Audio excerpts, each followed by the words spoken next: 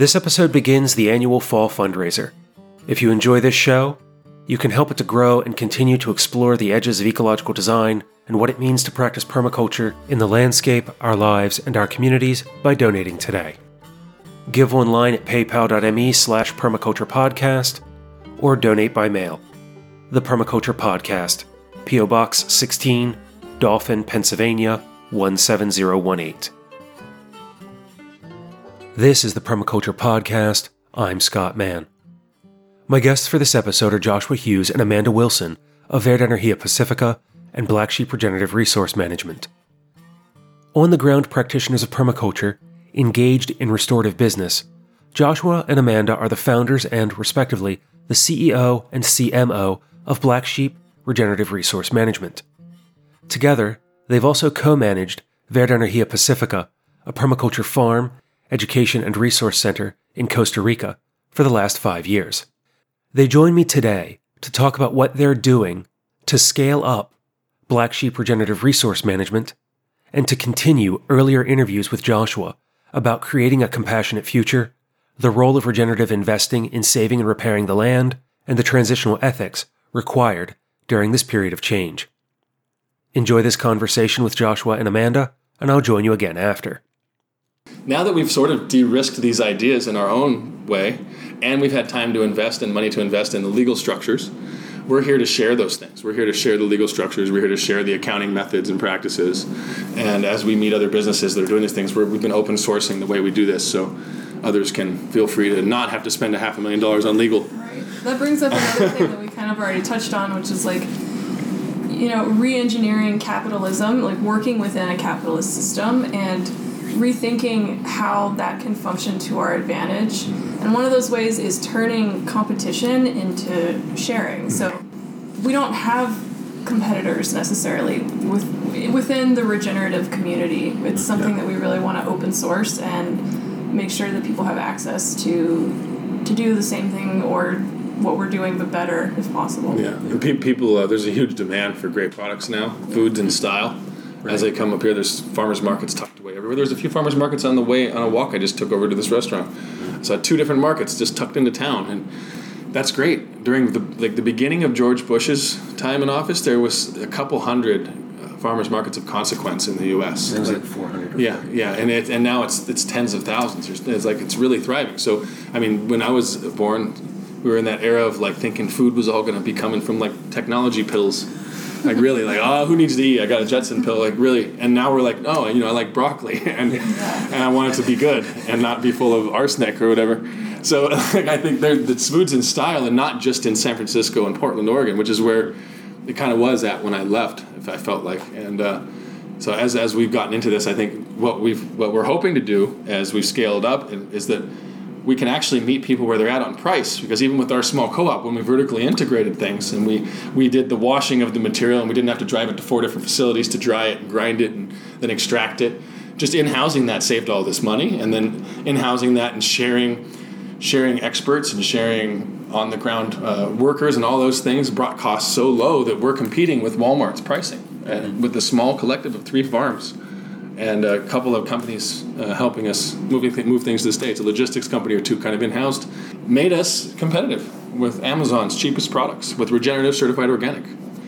I think that's kind of the magic of what we've done, is it's not just lots of people have figured out how to make great products. There's tons of amazing products and tons of amazing projects, right, farms and stuff. But it tends to be you really need someone to spend $8 on something they normally spend $2 on. And that's tough for working families. My family, I grew up in a wrecking yard. Cash poor. You couldn't make that choice. There was no choice. It was just buy the cheaper thing. I think that's a lot of time that's people's sole reason and excuse for not buying what they know that they should, is because they feel like they can't afford it. So brings up another thing, which is kind of changing the narrative of the relationship that businesses should have with one another. Do we want to be people that are too good to sell at the most accessible space, or do we want to have our products available to a huge range of people because people need those products and want them and they're good? So I don't know what that will look like. We're coming onto the market now, but kind of an internal conflict has been, selling on Amazon. Amazon is a company that's surrounded with a lot of controversy. It's not a company I feel super great about, but it's something that people really use. And so right now we want to make things accessible and make people be able to see our name and gain access to our products. So we're going to go with that and also go with other more regenerative opportunities as well. Yeah, there's a lot of cool online stores coming out, but yeah, there's like a level of we need to meet people where they're at, but without compromising on what we're actually doing on the ground. Exactly. And so yeah, we've made a product where we can sell something for $22 on the shelf at a competitive price, and we're all in like $4 on that product. So we've got great margins on things that are regenerating the jungle. So I think that's my favorite part of the scaling up thing has been that it hasn't just been about making some premier product line. It's about we've got that premier product actually in the box that's tested, and we've been going through the due diligence of making good products, which is expensive to learn, but it doesn't have to be just for a few people. And we've been spending time in some of the places where people have the money to do those things, make choices.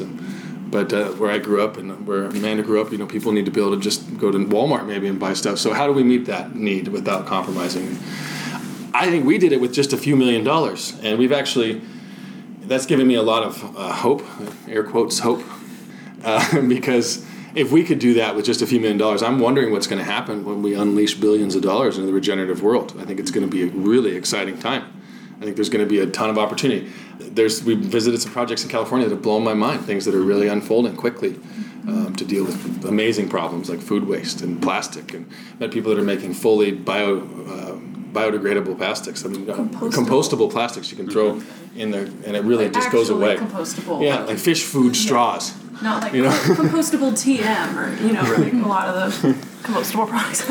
But I don't know. I've had a pretty good dose of like hope delivered to me in the last few months going around doing this scale up and raise that we've been doing for Blacksheep.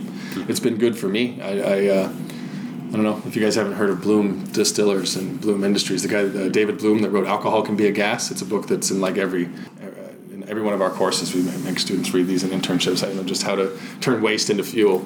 And his farm designs and his feedback loops is one of the most mind-blowing things. If you ever get on a plane again, it should be to his place in Watsonville, California. Love it. I've just been reading his book forever, and then we ended up in a meeting at his place the other day, and I was like, "You're one of my heroes." We're like, "Oh wait, we have that book." Yeah. You're amazing. Yeah. But man, the scaling up's been really fun. We've been in sort of a legal always as we build these things, like making sure we've done everything right. Because when you let investors in to your baby, like I grew this thing with my friends and family, and now I'm like, hey, we're going to take a couple $1 million and let other people in.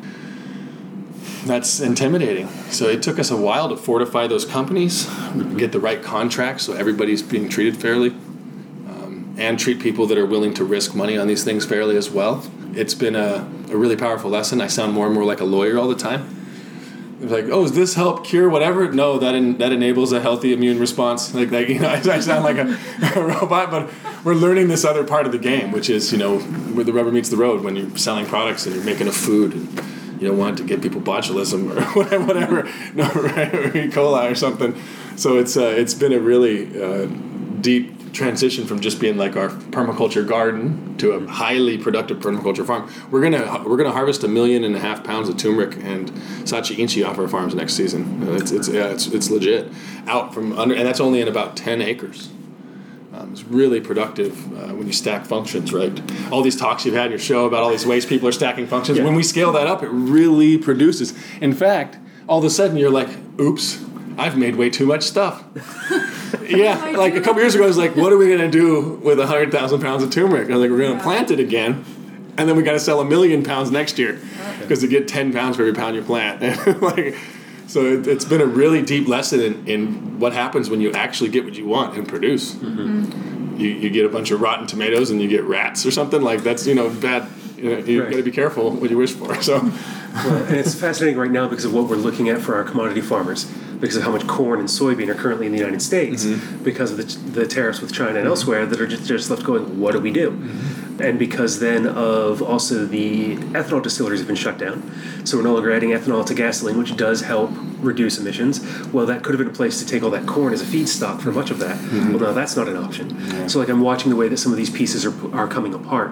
And what I'm interested in what you're saying about scaling up is you're working on an experiment that is fascinating in the jungle, but can we transition that then to a temperate climate commodity crop culture like we have in the United States? Or what are the ways that we could start pushing some of those edges and some of those levers? Because it was what you were saying in the beginning about how it's more like the spreadsheet and a financial decision, because it was one of the conversations I had with Dr. Laura Jackson. She and I did an interview a number of years ago, and her role is in agriculture as a professor, and she's talking about how everybody within the supply chain is captured. So Monsanto has to sell their seeds and their Roundup because they're now stuck with this research they did 30 years ago they have to pay for. You now have farmers who have to farm every acre they have because that's the only way that they can afford their combines and their equipment. Well, they can't change over from corn because the equipment they have would cost them $100,000 to transition. Or millions and millions. Or the cost for equipment or additional seeds or all these other things. And so we have all of these chains that are caught. Crazy negative feedback loop. Negative feedback loop. And it's, I mean, some of the folks I know in the permaculture community who are like, I live on a 2,000 acre family farm. I asked my dad if I could have 10 acres to do an integrated project. He's like, I can't because it's $1,000 that my dad needs to make this loan on the combine. That's right. And it's like, okay, well then how do we get people access to land? And the cooperative build, there were granges before, there were co-ops we did a while back in the U.S. We used to be much more small farms. The Monsanto-ism of everything, the changing that's fairly new, right? Like this is a couple of decades of centralizing. We used to have a pretty good cooperative system where we paid and we had machinery in areas and we'd bring and do that. It's gotten really off the rails because of collaboration or because of the big companies like Monsanto, and then we let those die.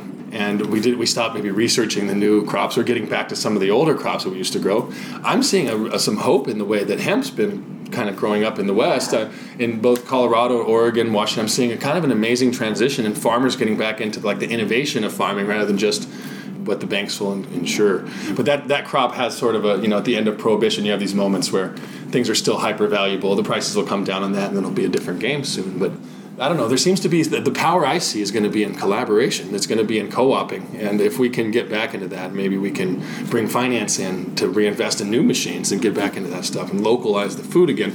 Because it's a real pain when all you create is 8 different. What is the U.S. We in general eat about 8 different crops, something like that, and that's really a tragedy because of all the like you said the equipment needs and stuff. It's so difficult. We're doing kind of a modular system where our plant can have the basic things that are needed for farms to stabilize, wash, dry, and package goods. And we're building it in a modular way. It's small enough that you can adjust in different places. If it was just one big factory for all of Costa Rica, it would be very expensive to retool one thing. But doing it like we do, you could have 100 companies just like us in Costa Rica, and a couple of us could retool slowly and move into new products. And I think that's going to be the way that we've answered some of those questions. Also, destroyed land is not worth a lot. Once it gets to a point where you can't do much with it, the value plummets. And that's how we were able to break into this, is we got the land that, let's say, palm oil people want, because that's the last step before land is completely falls apart. So desertification. Yeah, so that's the silver lining to all of this destruction is that if you're to answer your question of how can we get people onto land, it's they can regenerate that land, and there's an opportunity there. And it takes a minute though, but in the tropics there's awesome opportunity, which is 20 feet of rain a year, 25 feet of rain. So you have this opportunity if you can slow it down and build some organic material going, and you can maybe get kickstart things. But and you see in Brazil, well, they're partially burning that land because they can't make enough off the last acres that have depleted already. So we've moved into those what we call sacrifice zones, places where other people have left, and been able to leverage more money, or a little bit of money goes a long way because people have kind of left it. And then as you make that useful, then you don't have to take more anymore. You can stop and pause. And Verde Energia in just 3 or 4 years was back into really producing. It took almost no time once the jungle started to function. 10 years later, and now it's obnoxious. It is. It's really productive. You have to be careful what you do. We want to do this. Yeah. Do we have a market? Yeah, we can go big on cardamom this year, but do we have a market? We can go big on this, but so I think soil creation, once we built that, then our co-op had this base to go from, but it did take investment. I'd hope that soon enough there's really good regimes around and regulations in the crypto world so we can start coming up with more creative ways to finance. We've been dealing with the SEC and stuff, and it's been okay because we've been willing to spend the time and money, but most small projects can't afford that. And like us, going through $500,000 of development in legal and accounting is something that most small companies aren't going to be able to do. So that's why we're here to share that stuff too. And I don't know how much my lawyer loves to hear that, but we're sharing that stuff. And that's kind of magic too, because once you can understand those things and speak that language, then you can start catching more investment. Mm-hmm. And there's trillions of dollars of stagnant money not being invested. The last time I looked at it, it was like $22 trillion or something like that. Sitting in the banks of the big companies and the families that don't know what to do and they're scared. Interest rates are so low, so they have to just bawl all the time. Like they talk about interest rates as being low to keep housing moving, right? Right. It's more to keep people investing in the stock market because you can't afford to save. So we're in a position where everybody's like forced to go high roller all the time because you can't just save. So I think we can create these co-ops and actually create like some safe tree trusts and safe like ways to save money again in slow growth things, and then mix in this creative stacked function agricultural systems. But man, it's a big bear. It's a big issue up here, and it's going to be. I don't understand how anybody farms anymore outside of out of Fortune 500 up here. It's so big. Yeah. And while I was just I was just saying that hemp was doing some great things. I saw hemp and growing great in Oregon and some great examples of projects. I also noticed from San Diego to Seattle, all there is hemp and wine. It's like all weed and wine now because they're racing. Like the only thing they can afford to farm. Those things are valuable. So we're gonna have to be careful that we don't just only have a few crops that people are willing to grow, or it's just gonna be all cornflakes and weed. It's funny though, because some of my friends were in the commercial marijuana growing industry for a while, and they're just like, I can't do it anymore because the commercial growers came in and now the price per pound has gone from a couple thousand to less than 100, depending on what farm it's coming from. So they're already out of the game. Oregon has gone through that. They issued too many licenses because the OLCC didn't understand that they should have charged like on every pound sold. The only way they were making money on it was on the license fees. Okay. So they offered way too many licenses and they crashed the market. So they've kind of learned, and the growers there are adjusting, and it's gone from 100 back up to like 700 or 800. So they're learning too. And yeah, I mean, when Philip Morris gets in the game, who knows? But just like we're foods in style nowadays, any product that you're growing, if you're willing to do a high quality local version of it, there's a big consumer base that want to participate. When I think of all the micro distilleries that didn't exist 5 years ago, I can drive from one town, 2 towns over, there's another one, 2 towns over, there's another one. None of them are related. Mead has exploded in Pennsylvania with meaderies everywhere competing on price point with large commercial wine growers. Yeah. Oh, that's so great. As far as scaling up companies go and bringing permaculture to the bigger world and bringing products to market, and maybe even saying things like bringing products to market, which is hard for most permies I've met, we have to get over our own fear of words and attachment to what these things mean, what it means when you say the word markets or investment or capital, or what it means to go work with lawyers. And this is all stuff that I think a lot of permies run away from. At least I was at one point. Right. Because nobody, I feel like, in our permie circle wants to look at a tree and be like, natural capital, because that feels icky. Yeah. That's the language of people who destroy things. But it's a language... They saw board feet. Yeah.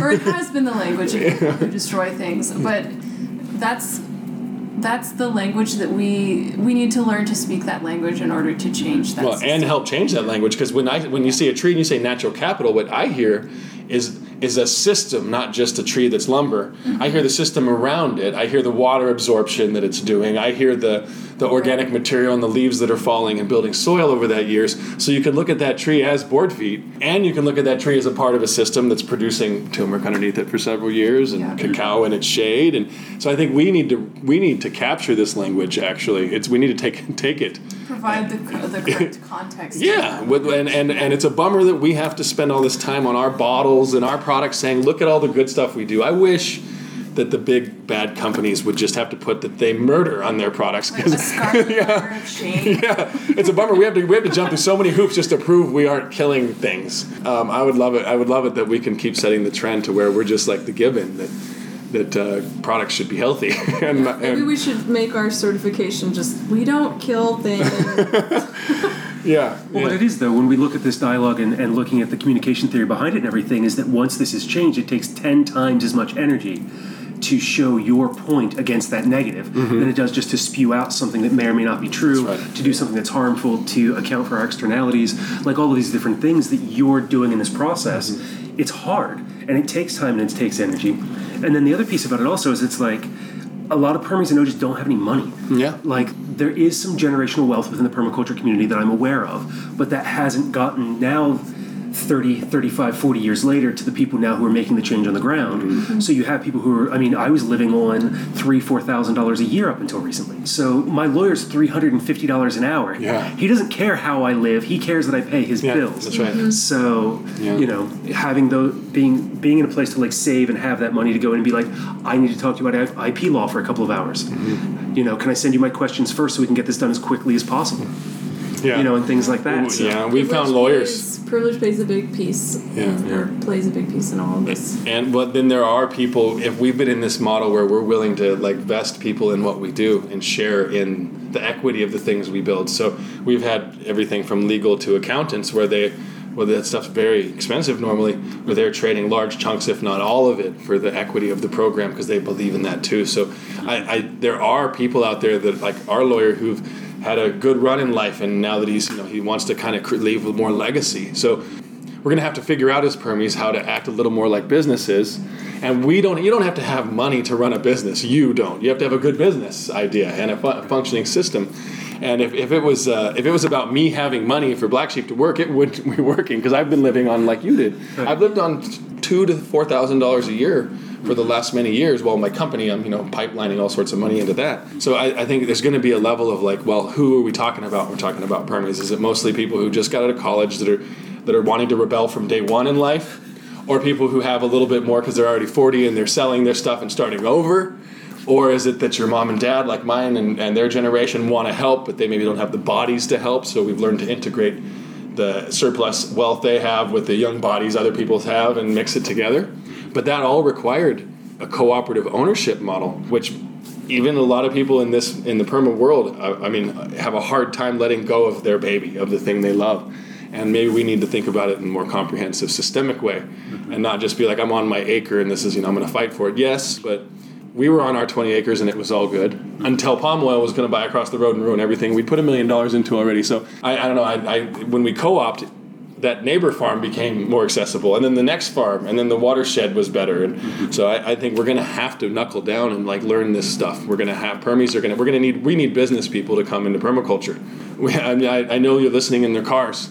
I'm getting calls from people. They're saying, "How can I help? I'm from here." Mm-hmm. I was talking to a man the other day who called us up and wants to participate. He's listening to your podcast. He's listening to the Inori podcast in his car as he drives around. He's a state trooper in the Southwest, and it's just like amazing that like a guy who like probably I would imagine was one of the ones that batoned me when I was trying to do anti-war marches in 2003 is now in his car listening to permaculture podcasts all day and trying to inspire himself and he's ready to retire and get out of that game and put his energy into this. Well, so is the lawyer listening right now who's in his office or she's in her office and they're tired and how can they plug in? So let's do a call out to people that like that executive level and bring them into these permaculture projects and then trust. And then we have to trust.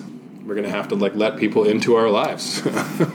And your business isn't in a vacuum anyway. Right. It's already, your whole community affects the way your business runs. So I'm into vesting people. We have 150 people that own these together, these farms together. And now we're adding another 30 to 50 investors that are just maybe coming in as cash participants. Yeah. And it sounds like a lot to balance, 200 people into projects or whatever. But there's really about 20 active people. And then we have a good management team that we've got to forge out of that group.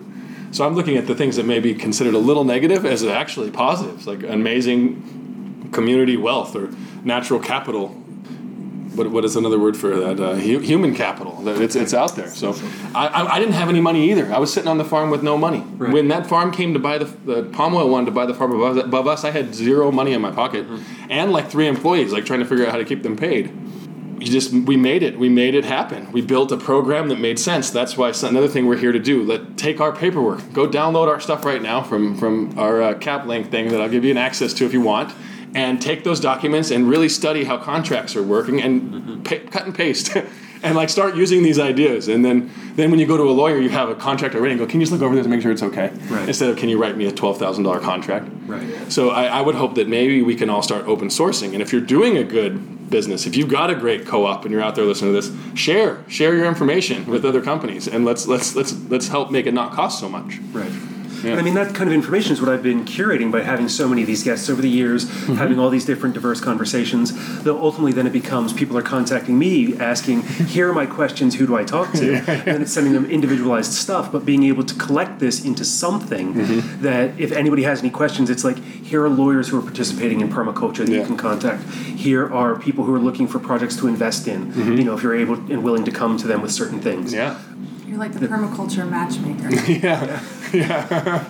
You know, it's necessary because I think we're all a lot of people are really passionate about the piece they're doing, and that's amazing. I'm amazed that people love compost toilets so much. I've met guys that just want to do compost toilets. That's it. They're nuts for them. They go everywhere. I'm glad they exist, and it's not my passion. You know, it's one of them. Yeah.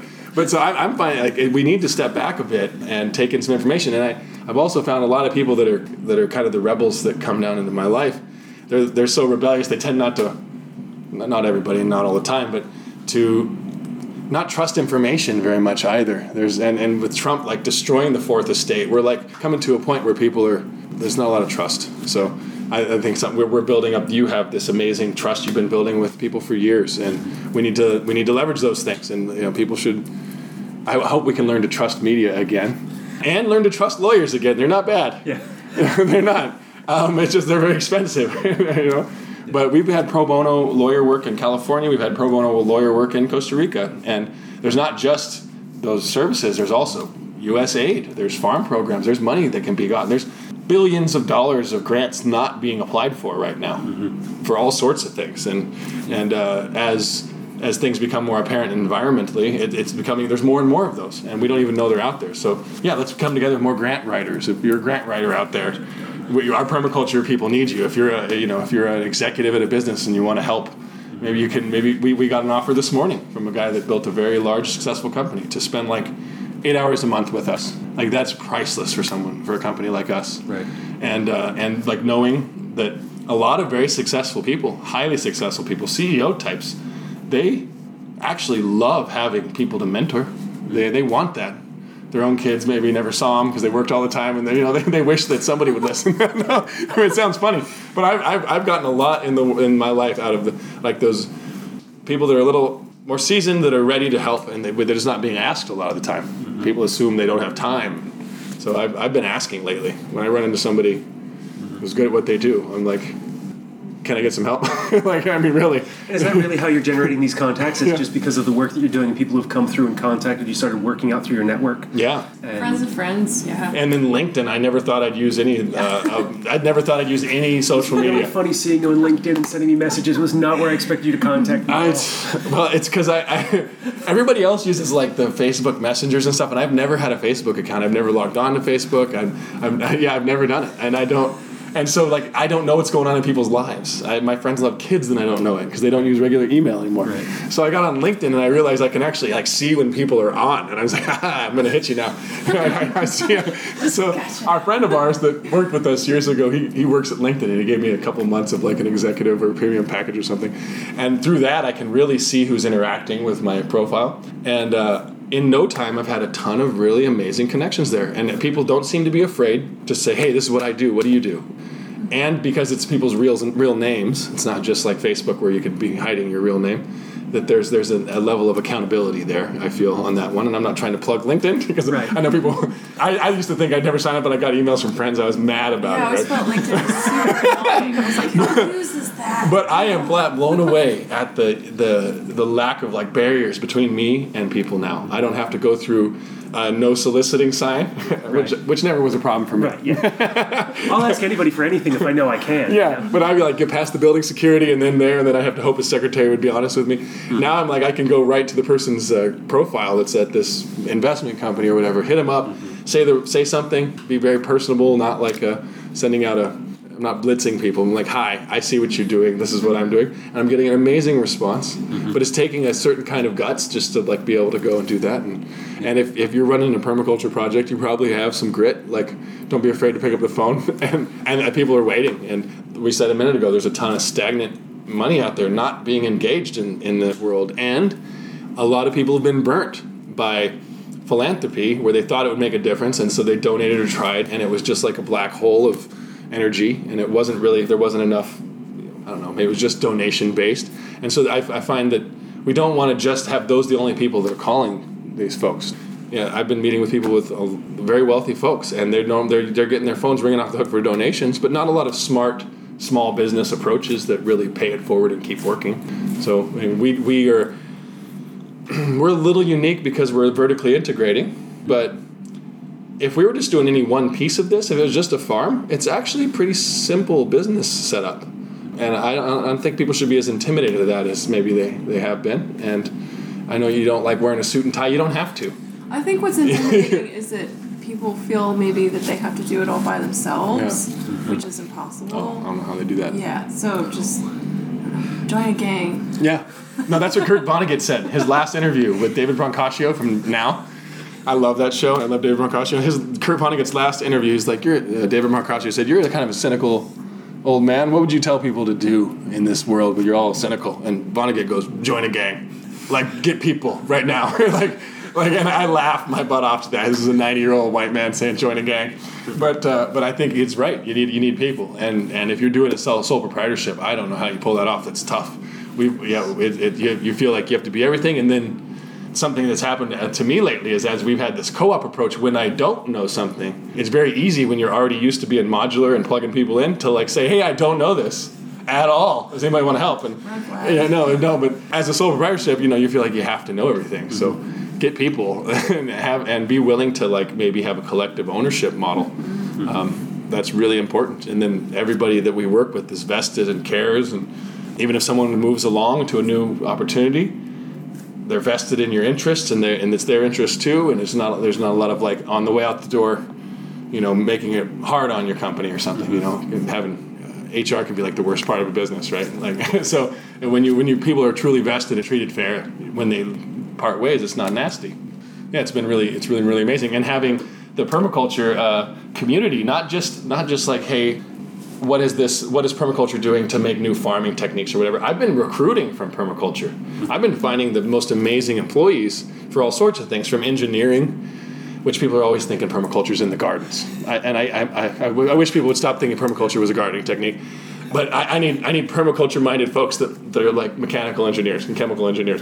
So I'm really enjoying the drawing on the amazing community that is permaculture for the businesses we're growing. And I think that's something that we should all be tapping into. It's a great recruiting tool. Having a PDC with a 6-month internship following it, which is what we do. By the end of that 6 months, we really know somebody. We've lived with them at the farm. You know how it's gone when they're sad, upset. It's gone when they're not so happy that day. And you know somebody a little more. And then when they move along, like I said, sometimes they'll come back years later and invest, or sometimes they'll come back a year later and say, I got my degree, I'm doing this now, and I want to be your lawyer.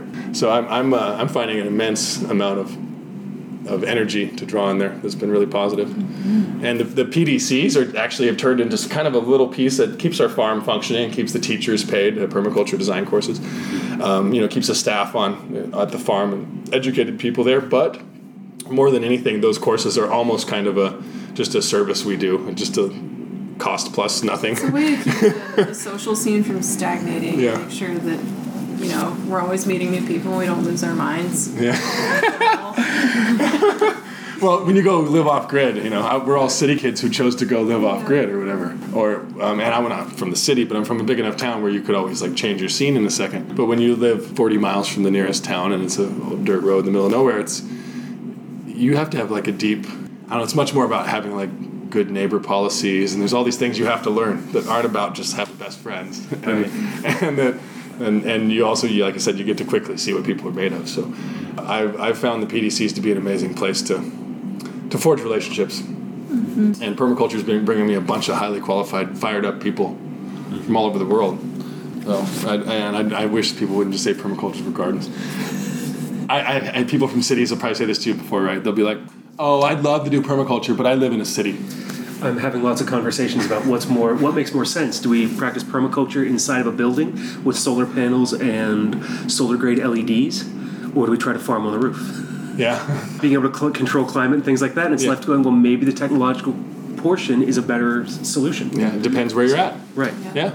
And it depends what your problem is in your area. And more inclusive permaculture is great. And when people leave our courses at Verde, they tend to not write anything about agriculture and what it means to them. It's great. Our teachers do this thing at the end. What's it mean to you? And it's like a whole day. After all the presentations are done, we normally do a talent show. If you have to do something goofy in front of your community. Is that a tradition that all permaculture courses are? I'm not sure. Or sing a song, tell a story. There's usually something at the end that's supposed to be. We just do. You can do anything. One guy just showed us how loud he could scream. It was terrifying. But other people are like amazing ballerinas. But after that, we had people like sit down last day and just like, what does permaculture mean to you now? We want to see how good did we do at explaining this, and it's mostly the answers are like, way to change my community, way to govern society, way to fix the oceans. Like I'm glad that people are getting a bigger view of it all the time. Some of the teachers we've had the honor of hosting and working at our farms have. By having them engaged there and having a good opportunity to be a teacher, they're able to stay at our farm year round and then apply this stuff, which is amazing. So create an economy that really works with your place. We didn't want to be an education center in the beginning, but it happened. And maybe it's not the long-term goal. 20 years from now, do I still want to be doing hospitality? I don't know. Maybe not. But along the way, we were willing to try those things, and those things turned into amazing opportunities. So I like taking risk, and I would say you probably shouldn't be too scared of risk if you want to scale a business up. Probably mostly just risk of your time or your soul, your sleep. But we've done it because of a team, and I would not be sitting here with a smile on my face if I was chugging along like I was 10 years ago at Verde. It took finding a team that would do it, and I can't say enough praises to Amanda and Sarah and the young people that decided to give up like I did, give up like these years that you should be quotes, giving your all to the piling up of wealth. Well, we went down there and did it, piling up of, building trees and or planting trees and building fields and soil. But what happened is a group of 10 of us really dedicated hard, and over a few years we created like $3 million worth of biological assets between trees and soil and highly productive stuff that we couldn't have banked that much cash had we gone and worked and tried to save. So it seemed like a sacrifice. But biological assets are very real, and things like wood last. Ben Falk does a breakdown of that either in one of his talks or one of his books, where he's like, how much does it cost you to plant an apple tree? How many apples do you get from that? Yeah. What if you invested that $20 in a tree today, $20 in the market today? Yeah. On average returns, that tree is worth more because you will eat more apples from that tree over your lifetime than apples you can buy with the $20 you invest. Yeah. Inherent value too, right? Yeah, that $20, even if it did go make you some more money, what did you put that money into? Is it just paying forward in is it musical chairs? Because most of Wall Street is actually just musical chairs. Nobody's actually, most people aren't making money on Wall Street except brokers, because they make money every time you do a transaction. But us investors are just passing along the hot potato till somebody loses. And that's a weird way to invest. Now, I get it. You've got to protect the money and time you saved. Like when we talk about money, I actually very much, now that I've lived off grid so long, and you sound like you did, living with so little for so long, you probably understand the value of like $1,000. Really, like a lot. If there's $1,000 in your bank, you're like, whoa, okay, I can. Well, not set, but you know that you can make some decisions for a while or whatever because you've gotten used to that. And $1,000 to me 20 years ago in my corporate life, that's a rounding error maybe in a month's bills or something. If you it's like, when I was in IT, that was a good weekend. Yeah. My ex-wife used to make more than $1,000 a weekend belly dancing, and then we went to making $1,000 a year. Yeah. So, but I think learning how to appreciate that money is actually stored up energy and time. It's stored time. And that if somebody went and earned it, and they've stored it their whole life, and we're asking this person that maybe has some means to invest in our permaculture project, are we asking them to do it, and we don't really have a good enough plan to show them how it's not just going to be gone? We're asking them to give us those months in their 20s when they saved that money, right, and stored that. Well, they could have taken that month off instead of throwing it at you and you losing it. So let's make sure we have real business plans that can be the best chance possible to not squander someone's time. Mm-hmm. And I think maybe we think about money kind of abstract in a big way because there's trillions of dollars to spend. But when I'm talking with someone right now, an accredited investor, they're normally someone who just has like one house that they have rental, and they make $150,000 a year or something, and they're qualified as an accredited investor because of their asset. They don't have 4 lawyers and 3 accountants protecting them. Right. They're not like the $1 trillion of stagnant money not being invested. They're your friend who happened to do well and buy a house once that and kept it or something. So when I'm asking someone for $100,000 for Blacksheep to invest in us, I take that. I'm like honored that they do it, and it may be the first time. Many of our friends, it's the first time they've made an investment outside of just buying a CD or something, or throwing into a 401k or whatever. So I think we're going to have really good plans. You can't, I think a lot of people I've met that have I have this great business idea and no one will invest in it. I'm like, flush it out. Let's really see, why won't they invest? Is it because you haven't done the research needed? Because it's cost us several months just in market research for one product or two to be able to tell an investor, and I'll give them an answer when they ask. So I'd say scaling up means you're going to have to scale up your game and make sure that you're not just a dreamer, and it's not just like a donation thing, unless that's your model. But yeah, I think it's over the years. If I wouldn't even have known what to ask for 5 years ago from serious investors, because I was letting them into a project that didn't yet have all the details worked out. So again, you say it takes money. You got to spend money on lawyers and accountants, but maybe not as much as you think. And while $350 an hour is killer in Costa Rica, getting legal down there for $500 a month, I have a lawyer that works for 5 hours a week. That's been another lever we've had, being in a country where these things are a little cheaper to do. So that offered us an opportunity to get, over time, to do what I've learned they call de-risking. I would just say I practiced, but we were de-risking. And then, what I've been learning is all money's not the same, and make sure you find the right partners. If you get the wrong partners or you don't have contracts done right, all the great ideas could go out the window when somebody a little more savvy than you, with a better lawyer. Even if you're spending $350 an hour, he may be spending $650 an hour, and you miss a comma and you lose your business. So it's very important that people are prepared for what it means. I told you we were entertaining a few years ago doing using cryptocurrency model or blockchain something to do a fundraise, but the regulations aren't really there yet. Right. So I'm actually really glad we didn't push forward with that. What it forced us to do when we even considered that was start looking deep at the details. And just about I'm imagining just about every, whatever those were, ICOs or whatever, little coin offerings. Yeah. I'm imagining most of those people probably belonged in jail. They were the securities violations for real. Yeah. So we've taken it very seriously and set ourselves up with Blacksheep after serious investment of time and money, but set ourselves up to be positioned like a Fortune 500 company with permaculture at our base, and that's really inspiring to me. To maybe as a legacy that Verde could leave in this world is that permaculture can be on the Fortune 500 markets one day. That we can be in that same caliber and trust as the companies that used to kind of pull through for us, but. Yeah. I think those markets maybe weren't the worst ideas, that we collectively invested in some things and we collectively took some risk. So we're collectively taking risk, and it's a good kind of risk. We're fixing watersheds. As these trees are growing and we're wondering if the turmeric going to work. If the turmeric doesn't work, the other crop works next to it. So it's been a deep dive into and deep research into all these things that we preach as permaculturists. Right. Oh, look, this garden doesn't have enough stack functions. I would do this, and that. Well, what would you do when you produce? Right. What would you do if an investor showed up and said, "What are you doing?" How would you explain it?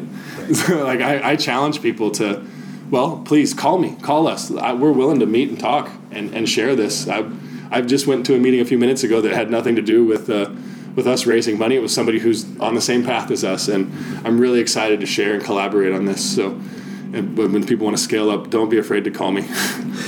It's kind of crazy, I guess, to put my number out there to the world. And somebody said, "You put your number on the podcast?" I was like, "Yeah, I did." And I've gotten nothing but positive response. So thank you, world, for being nice. Do you want to share your number again before we draw this to a close? Yeah. Sure. 503-898-2163. You can find him on LinkedIn. Yeah, you can find me on LinkedIn. No, but I really want to help make sure people can talk. We'll think this through and make sure their ideas are really, really fleshed out. I know maybe we've been talking about this for a couple years. We talked about this maybe 2 years ago about what we were planning on doing, and a couple years before that we were talking about what it meant to think about investment different. And pretty much all my expectations for this have been met. I haven't found myself having to compromise at all. And like I said a minute ago, I've been refreshed at how much even the traditional business structures can work for good if their directives are right, if their algorithm is programmed right. And I've never been one to be afraid of the AI when it comes to machines marching down the road like Terminator. I've been way more worried about the really bad contracts we've had at corporations. And about the time that corporations were decided that they were people, at the end of the 1800s, is about the time everything started to go off the rails because corporations don't need to eat, drink, or breathe. And, and those algorithms were set forth at that moment as living entities. And those algorithms are destroying the rivers, not robots, not Arnold Schwarzenegger's robot. It is an algorithm that doesn't care about clean water. So as we write these new ones, these new ways that we're going to make society work, we're going to have to do it in business, not just in the government. And I think a lot of people are always hoping government will change things, but I can actually change more in my own business, and it affects me every day and my employees every day, rather than just a vote one way or another every 2 to 4 years, or hoping that they can sort of compromise their way to some better idea in the future. Well, our business can use money better. Our business can figure in externalities and make sure that we're price pointing right because we figure in the river being clean. And that's something we get to do every day now. And it's been empowering. As we got a bigger and bigger business with this permaculture ethic, I feel like every decision we make now has more, it echoes louder and longer because it's changing the supply chain. It's changing where millions of dollars are flowing. What we spoke about a few years ago that we were developing with agroforestry is now creating several $1 million a year in surplus off our farms alone. So if we can do that, and none of our people, really, a couple of us now experts we've hired, but none of our initial team knew anything about agriculture. I would love it if, like you mentioned a minute ago, that family where the younger guys getting a couple acres from his dad or something, or hoping to. I would love it if more and more permies start coming from the farming world too, rather than from like the college campuses and starting a farm, because we're way behind on those techniques. But we're also not locked into bad habits. So it's a push and pull. But I would love it as we grow that the people that are already into farming would start playing more too with this. And I think that's always already happening. But it is a risk, and it's not for them. It's not as traditional. I had a great talk with those guys out there. If you guys ever get to Costa Rica, I know you don't like to fly, but maybe you could take a banana boat down there.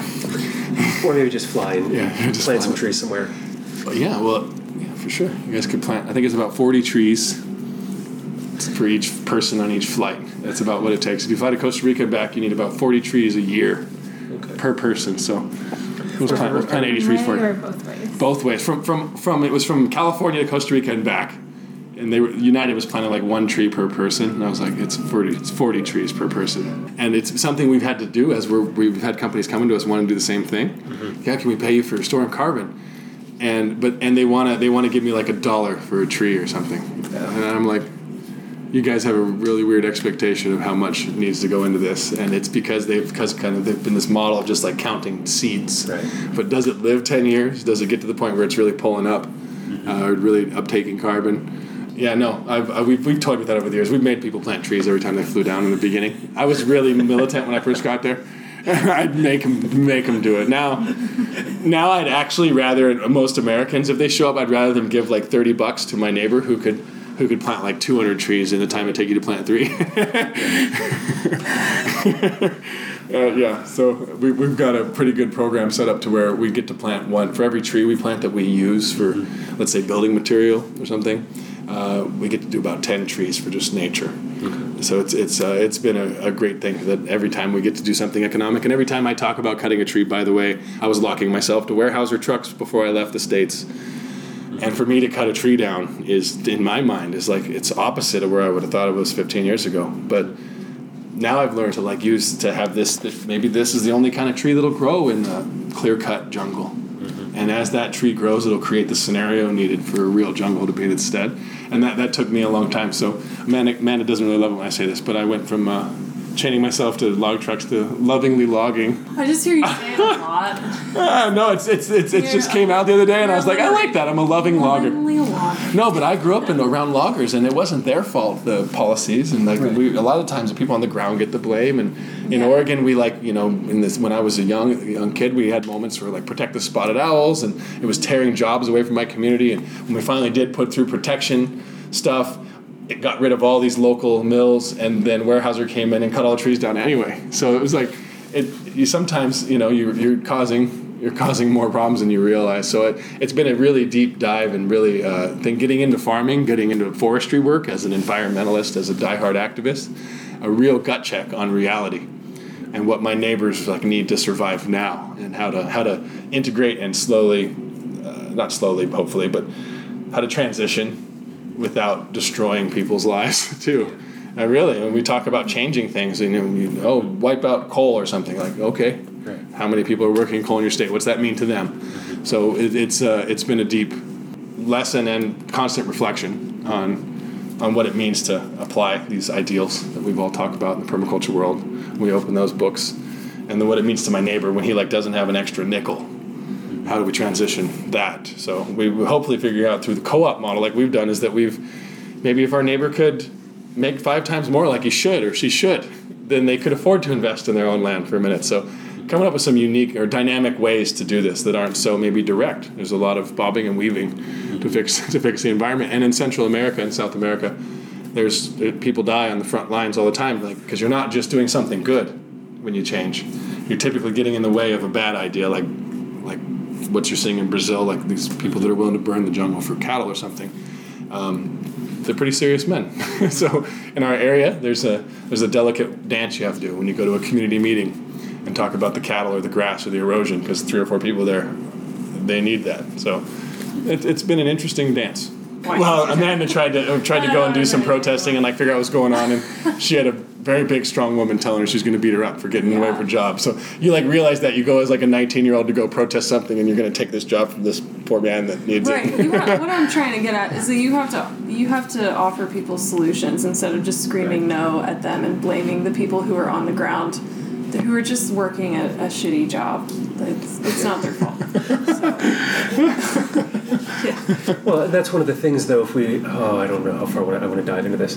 But it's like David Graeber writes about bullshit jobs and about how we have all these jobs that people do because they have to be there. Uh-huh. And these are conversations that we have all the time, is about, how many problems are there in the world that we are self-creating, that we're now trying to find solutions for that actually make the world worse because of a problem we created maybe 20 years ago. Sure. And how does all this tie together? Now with where we are, it's from improv or storytelling, you never know somebody. I know a lot of people used to go no because, and it was just instantly shut it down. Mm-hmm. But then in community storytelling and things, there's this idea of yes and. You take an idea and you run with it. You build on it. You move on top of it.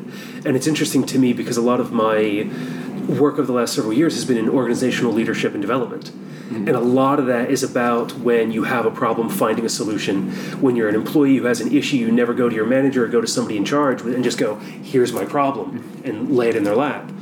Because they may just give it to HR and decide you're too much of an issue and get rid of you. Yeah. Somebody else who's easier. Or you can wind up showing up with a solution and your boss can go, well, this doesn't work for me, but this does. Thank you. Mm-hmm. We can implement this. And now you have something that gets you closer to your ideal by having a solution. Yeah. In writing policy before, getting local chickens in the township I used to live in was coming in and going here's one of the basic chicken ordinances that somebody has. Can you adopt this? Mm-hmm. They looked at that, compared that to their livestock policy, and were able to write it up, and I think it was 3 months and it was changed. Oh, nice. And those kinds of things we can all engage in, but it really is that take some time, stop, reflect. What's the first principle of permaculture? Observe. Observe and interact. And if we did more of that, spend months getting to know your neighbors. Yeah. Think about the problems that you're engaging in and how you can solve them.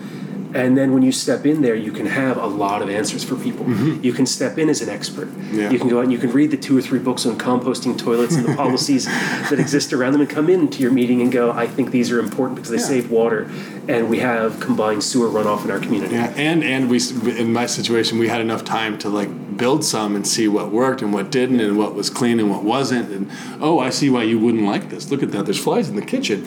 And but really, having time to observe and practice and experiment too puts you in a position, rather than just come into your I can imagine myself when I was really becoming an activist at first. I was always just coming to the party and just saying no, this, like you just said. And permaculture has drilled into my head the word and instead of the word or. Mm-hmm. And so it's an and right now to get us out of this hole that we've dug. Yeah. Every time I used to just say or, and I got in a position where I was personally feeling like a hypocrite all the time. And it doesn't help us at all if we all get paralyzed by our lack of being able to do everything at once. Mm-hmm. So I'm really excited to walk into my community meetings and say and. let's do this and let's do that. And it turned into building water systems with neighbors, and then they had clean water, and they realized you're there for them, and they're there for you. At our farm, the magic was never in something that we really figured out, some book, something that we thought through. And the magic was when I brought my daughter down there and raised her with my neighbors.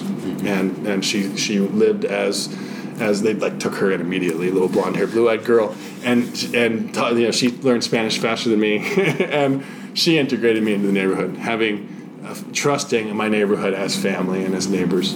That went a long way. Because you're no longer approaching as like a person who has something to say, and I want to tell everybody how to do stuff. You're just like the guy who lives down the road. Yeah. He keeps building those compost toilets and they keep failing, but it looks like you got one now. No, but I'm really. It's funny we talk about compost toilets so much because I probably talked about them about 100 times in the last 3 months here too. People are always asking me what answers, and I'm always curious how far their community is adjusting and how progressive they're being by asking if like those kind of things are allowed. And I find thank you for doing the work on the chickens, because you can really feel that in towns where they've done that work now. People are proud to have chickens, and their yards look better, look more like gardens rather than just lawns. As always happens, though, we run out of time. Oh, yeah. And so before we draw this to a close, is there anything else that you want to add to this conversation today? Because we got a whole lot there. Oh, yeah. It was really great sitting and talking to you in person. Normally on the phone, we've kind of like I feel a little pressure to like just be on all the time. It's really nice just chatting with you guys. And I would leave with a message of hope. And I've been somebody who thinks hope is a bad word in my life. I would just like to do things rather than hope, but I have a lot of hope right now in even in this time of turmoil, even in this time of the news being very tragic and sad. I have hope in organizing. I have hope in the slow, methodical work of working with my community, and I would hope that we can organize faster around things that really matter. So let's do it, and we're here as a resource as always. Our crew keeps growing and getting bigger, and there's more of us to help. And let's be really gentle. I'm from Central America now, and please, world, be very gentle to what we call immigrants or refugees, because they're our neighbors, and they're my neighbors in Costa Rica, and it's I don't know, it's something that's very powerful to me as I've been up here this time, to see like the divisions in this time of this election that's coming up, is don't forget that we're all in this together, and be gentle to people that need help, and be kind, and it's not a crime to leave water in the desert for people. And please, more people do that. Let's take care of our brothers and sisters from the South. I just want to say thank you. Yeah. And that was Amanda Wilson and Joshua Hughes. Find out more about their work at weareblacksheep.org and verdenergiapacifica.org. You'll find links to those and my earlier interviews with Joshua in the show notes. The work Joshua, Amanda, and the other members of their team, farmers, and friends are doing through investment and direct commercial action reinvigorates farms and saves the land around them from further destruction and devastation. Listening to this story, I'm reminded that we can all engage in the act of restoration as permaculture practitioners by acquiring a piece of land, if we're able to do so, and use the skills we gain through understanding ecological design to build soil, restore functioning ecosystems, and create designs that benefit people and the other than human. If we don't have land or the hands-on skills, but do have the economic resources, we can donate or invest in land restoration or management projects like Blacksheep Regenerative Resource Management. We can buy the plants for our yards and gardens from nurseries we trust and believe in. We can sponsor a scholarship for a permaculture design course. We have the greatest ability to change the world when we work together and use the skills, knowledge, and resources that we have in abundance. Folks like Amanda, Joshua, and myself are here to help you find a way to make a difference in a way that matters and speaks to you. If you know someone engaged in work you believe in or have your own permaculture farm or project, please let me know so I can continue to curate that information and make it available to other listeners. Email show@thepermaculturepodcast.com. You can also use that email address if you have any questions for me, or if you think I can help you get connected to resources that will aid you or your project. From here, the next interview is another live conversation, this time recorded with Michael Judd to discuss his work and the latest book, For the Love of Pawpaws, a mini manual for growing and caring for pawpaws from seed to table. After that are 2 episodes with one of the co-founders of permaculture, David Holmgren. Until the next time, use your resources in restoration of degraded lands while taking care of Earth, yourself, and each other.